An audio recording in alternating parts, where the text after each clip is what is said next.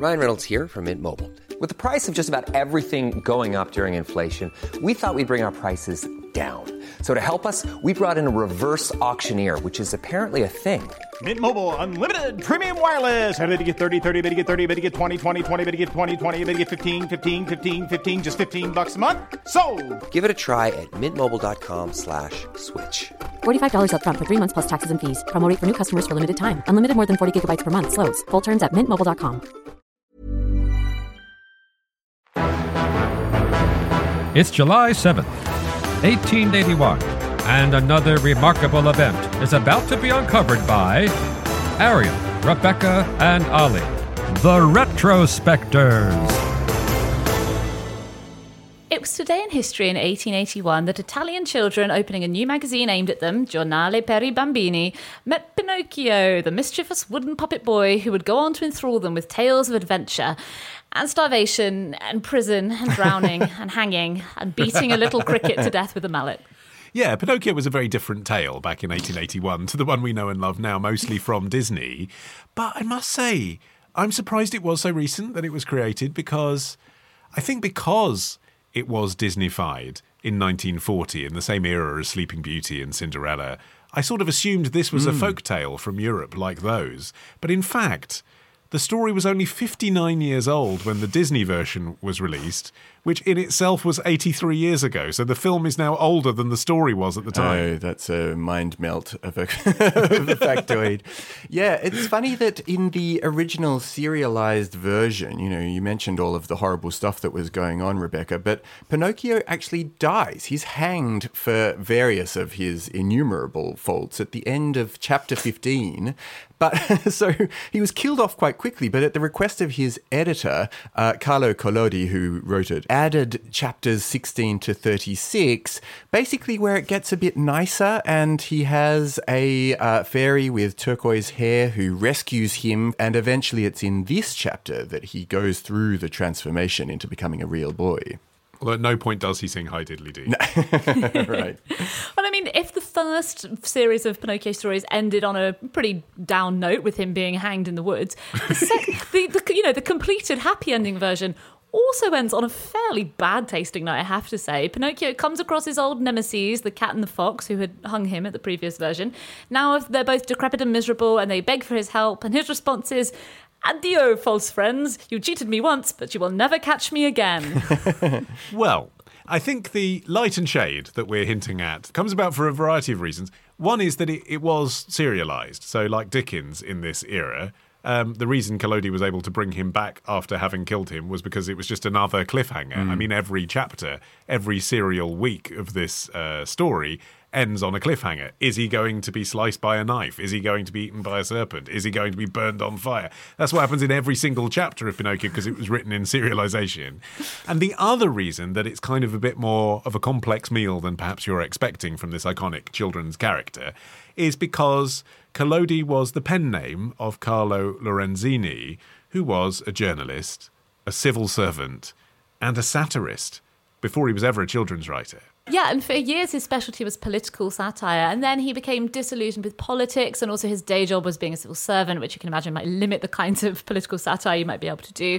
And at that point he turned to children's literature. One of his first efforts was a translation of Charles Perrault's famous fairy tales, and that possibly gave him the idea that this was going to be a relatively lucrative seam to mine, although he couldn't completely shake his political roots. One of his book series for children was a geographic review of Italy that was basically designed to celebrate Italian reunification, which was then very recent. And there's an argument that I've seen made that a lot of the tales in the Pinocchio stories are actually kind of coded moral instruction to children to help them navigate this new and uncertain landscape. Italy at the time was really riven with corruption. And so, a lot of the stories in Pinocchio are cautionary tales about pitfalls for the unwise. It's Pinocchio being led astray by con men, left, right and centre. Yeah, and I think the reason that we have this sense that Pinocchio was some ancient folk tale is because it's got a lot of the elements of like narrative structure that you find in folk tales, where kind kind of unsuspecting peasants head out into the unknown world, and there they encounter these same kinds of things that Pinocchio finds, these absurd and kind of comical situations. And really what Collodi was responding to was the fact that this was a real world issue stemming from the fact that Italy was undergoing this really rapid industrialization at this time. And so you had this mass movement of people coming into the cities, into urban areas from outside town. Also, I think when you're talking to an audience of children who aren't expecting there to be a coded political message, you know that they're going to read it in one way, and then it took off in popularity almost before the grown-ups realised what was happening. I mean, that's what's clever, isn't it?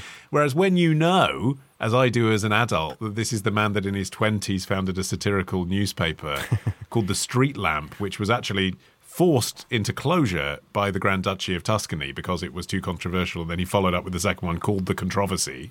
When you know that it's that man who's doing it, and that he had volunteered as a soldier for Italian unification twice, when you then read the first lines of The Adventures of Pinocchio, albeit in translation, you get a very different impression. They are, "Once upon a time there was a king, my little readers will no doubt say in a flash. No, kids, you got it wrong. Once upon a time there was a piece of wood."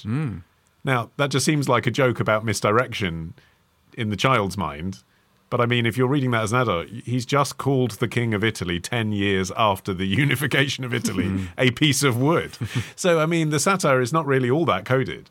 Yeah, and education looms really large over the original stories as well. A lot of them are about Pinocchio at school. A lot of them are about Pinocchio being punished for trying to skip school. And I think it's really worth noting that at the time, less than half of Italians could read and write. And Collodi himself had only been educated because his parents worked for a wealthy family and they had sponsored his education. It's funny considering you've got these really very historically located themes happening, that it has managed to speak to so many people around the world. In 1905, Otto Julius Bierbaum published a new version of the book in Germany, and that led to the French edition, and then somewhere between 1911 and 1945, that's when it really exploded across all of the sort of European languages and several languages in Asia, Africa, and Oceania. It's regarded as being one of the most translated books in the world. Yeah, and there are now over 60 versions of Pinocchio on film. Wow. Including some porn ones, I presume. But it's just so fascinating, isn't it, that if you asked, you know, a person in the street, what's Pinocchio about? I feel like they'd say it's about a puppet who became a real boy, and it's a cautionary tale about lying. Yeah. Those are the things people remember, the nose and becoming a real boy. Neither of which happen in the original chapters of The Adventures of Pinocchio. The lying stuff and the nose stuff, that does happen a bit in the extended version that he went on to write after post-hanging Pinocchio.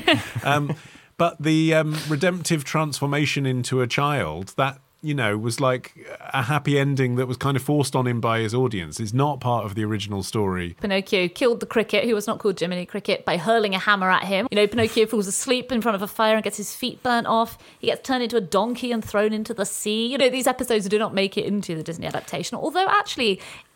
He gets half turned into a donkey, doesn't he? Yeah, it's nowhere near as traumatic, although I do think... the 1940 Disney film does depict things in a way that wouldn't be seen today. You know, it's easy to be like, oh, look, they Disneyfied Pinocchio because they're not hanging him anymore. But there is like smoking and drinking and violence in that movie that definitely would not happen, you know, in a Pixar film today. We should explain the donkey thing as well. Because I always wondered, like, what is this getting turned into donkeys? Like, as a kid watching the Disney version, I was like, that is genuinely terrifying, but why? And it's all based on a pun. So, briefly... in Italy, the word for donkey is used for people who refuse education because they're too lazy at school. But it's also used in the convention that we'd use it in English of like, if you're a donkey at work, you're working really hard, you're working to exhaustion like a donkey. So it's a pun on that. It's a moral from the book. And it's perhaps the only surviving moral, really, that's gone through every iteration of Pinocchio from the original, which is basically don't be a donkey at school and you won't be a donkey at work. In other words, pay attention at school and then you can get a job, which means you don't have to strive away and work yourself to exhaustion doing manual labour. Well, it's funny to think of all the themes that could have been highlighted by the Disney film. And actually, you look at the cinematic interpretation of Pinocchio over the years, which started really, really early. You had in 1911, there was a 45-minute hand-coloured silent film that was directed by Giulio Antamoro. In 1932, there was a Japanese version that had this experimental technique using animated puppets. And then you have the 1940 Walt Disney version. So there was like this really swift transmutation from him as a character on the page to a character on the screen. Okay, pub quiz fact. Who is the only actor to have played both Pinocchio and Geppetto on screen? Kevin Bacon. Good guess. Rebecca, name an Italian actor and you'll get Roberto Benigni. Correct, yes. Oh, good, because I didn't have a second one. Exactly. So he wrote and directed his own version of Pinocchio in 2002 when, despite being in his 50s, he played Pinocchio.